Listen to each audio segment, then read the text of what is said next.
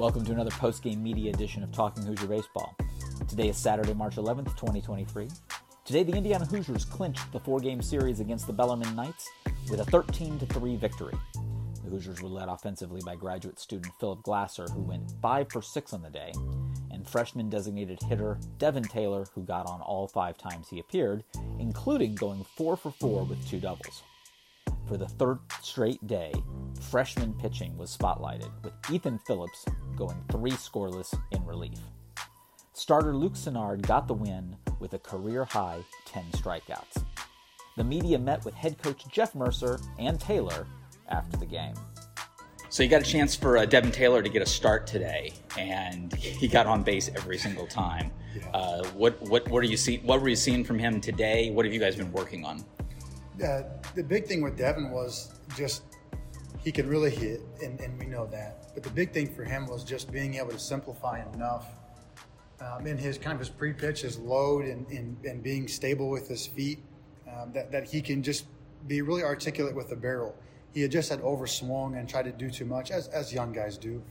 And we felt like the matchup was really good for him today. The wind was blowing to left center, and with the starter not having – he's a 4-pitch guy, but not having a great changeup.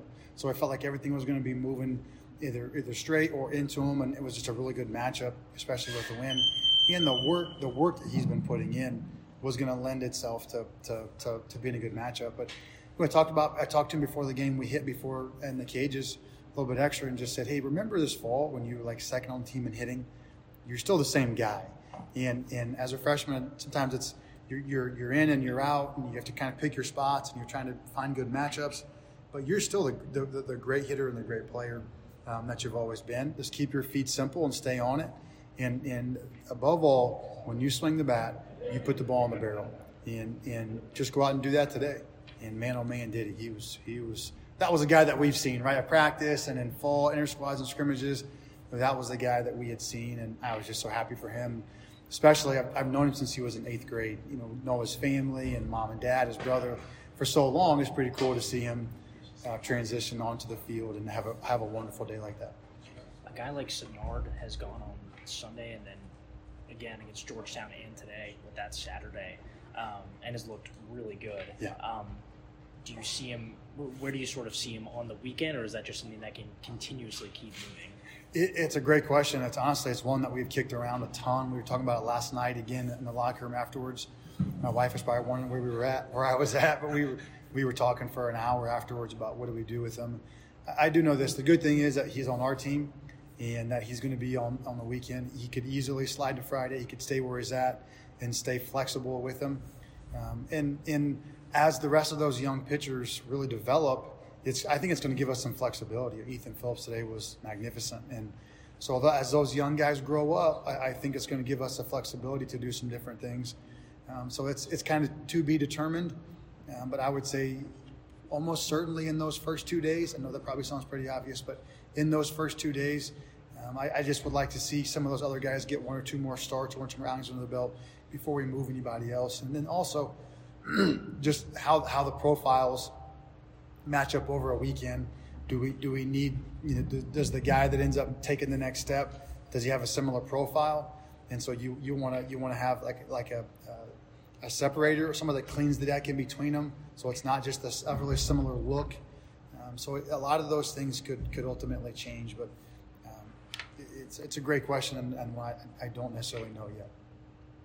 Was there some sort of adjustment you had to make after all the hits that Bellarmine got yesterday as far as how you were pitching these guys? Yeah, they hammer fastballs. I mean, they hammer fastballs. So we've gone to more of sinkers. We started the game yesterday.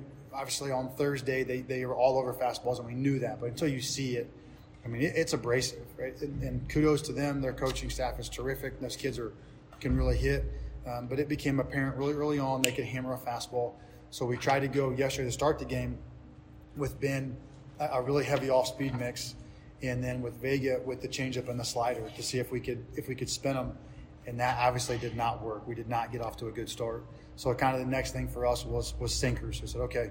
And we knew that they were going to be on Sinnard's fastball, and they were. So we went heavy cutter mix, heavy breaking ball. And then after last night's game, when we went to the sinkers early and it worked, we knew with Phillips having the sinker and the four seam that would give us a really good chance, and he could hide it with the changeup. And he was great. It worked, right? So the heavy off speed mix didn't necessarily work, but the sinkers really seemed to give us a little bit of pause on so much of the fastball, the hard contact on fastball. So we're in a really good position tomorrow now on the mound with some of those guys that can come back, but we're going to have to mix and match. I mean, we're going to have to kind of duck and weave a little bit and make sure that we don't have guys that aren't a good matchup against them. And fortunately, Ethan gave us length, Luke gave us length, and then we can get some guys back for tomorrow. Take two more. Whitaker's a guy that you've seen a few innings before, but Decker Petty and also Phillips today kind of showing that longevity. Does that change how you manage them moving forward? Yeah, definitely. And the upperclassmen done a wonderful job of mentoring those young guys. You look at Ben Seiler and Gabe Levy, and those guys are incredible leaders and great mentors. They've done a great job really breathing life into those young guys. And so you kind of work your way through that first cycle. And even when we're coming back home in those first 2 or 3 weeks, we're doing scrimmages on the off day, right? So we're watching ADP throw, we're watching Phillips throw, and some other guys in there. And so they were really good in those 2 outings, and so we knew they were the next guys.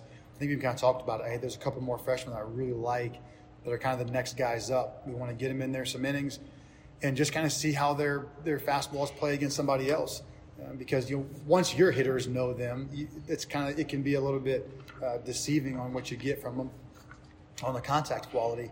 But once we got them out there the other day, and it was like, this is real stuff. Metrically, it's real stuff. The way guys were taking swings, you could tell was they were abrasive to hitters, and so we took our shot. And that's why these weekends like this are really good, where it's kind of hard to play. You're playing 5 games in 5 days, but it forces your hand to get some guys in there, and guys that have stuff. At the end of the day, we talked about last night, but at the end of the day, strikes play, but stuff plays.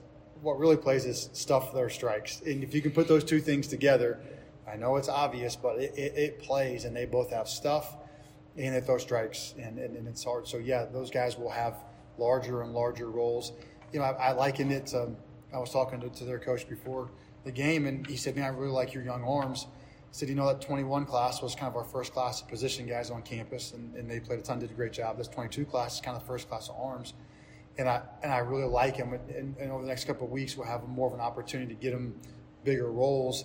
And those 2 guys were just, terrific. Game-winning performances the last 2 days, because you're in the 5th inning, and I know we're up by a few runs there, but there was a lot of game left with the wind blowing out the left and that offense on the field. So what Ethan did today was terrific.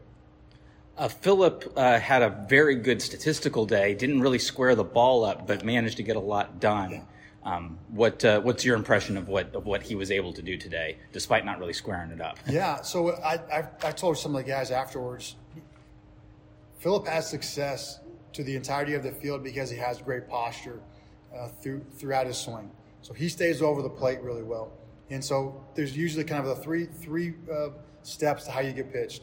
You get pitched fastball away until you establish you can hit it. Then you get spun until you establish you can take it or hit it. Then you get fastballs in. Well, right now, Phillip's on the cycle of fastballs in. So once he hits that and shows he can manage it, then they start back over. They go fastballs away, breaking ball. It's usually how it works. So he's on the cycle of, we're not giving up a double to left center. We're just going to feed you fastballs in.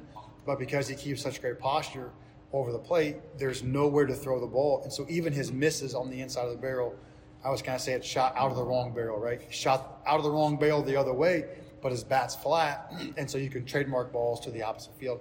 You'll see Bobby Whalen's the same way. When Bobby has great posture over the plate, he shoots balls the other way, almost like incredibly, how did he hit that ball that way? It's just really determined by his posture. When Bobby stands up, that's when he kind of cuts and flares balls. Glasser's the same way. When he's cutting and flaring balls, because he stands up. So he's super competitive. He's always on fastball timing, and he's not afraid for someone to throw a fastball in, and he trusts his posture and his swing to just trademark the ball the other way and just take his base hit. And that's what a guy at the top of the lineup has to do. And I gave the player of the game to Devin because he was deserved, but you could give the player of the game to Philip Glasser every single day. and it would be deserved. So he's one of the best players in the country, and we're very fortunate to have him on our team.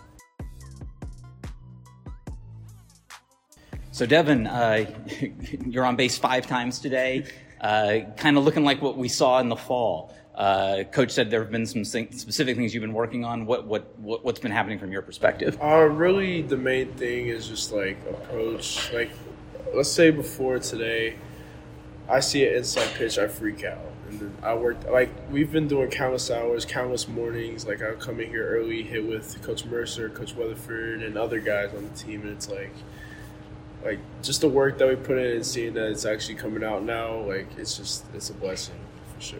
So, yeah. You picked up your first doubles of the season today. You pulled into second base on that third hit, did a little dance. What was sort of going through your head at that moment? I mean, we talked about it before the game. Like, I never played GTA, but I always see like TikToks of like the non-player characters waving, and I thought it would be a funny thing to do, so I for sure had to do that. With the 2 comeback wins yesterday, you guys jumped out first today, sort of exploded in those first couple innings. Was any sort of message change or any different vibe in the dugout from the previous 2 days? I mean, well, of course, like, we saw the slow starts, and like us as a team, like, of course Coach Mercer said it, but like we emphasized it onto ourselves to start off hot, and it was just like you saw it today, like the 8-run inning. Like, we made sure to get on that pitcher every chance we got. Like, if he attacks his own, we'll attack him with it. So that's basically our main goal on that. I guess what's your next step? As you're going to continue to swing the bat. A lot of times, the next piece is if some teams start to get film on you and kind of determine what your weakness is. What are your plans for how you're going to kind of work through the next stages? I mean, I'm still going to be doing the same thing. Still coming in early. Still working on the same things. Making sure I can strengthen every part of my game, every part of hitting, every part of defense. So even when they have the scouting report and they pitch it somewhere where they think it's my weakness, then they'll for sure pay for it. Yeah. The Hoosiers go for the sweep, hopefully in the Sunday Reds, tomorrow at 1 p.m. Eastern Daylight Time. See you at the BART.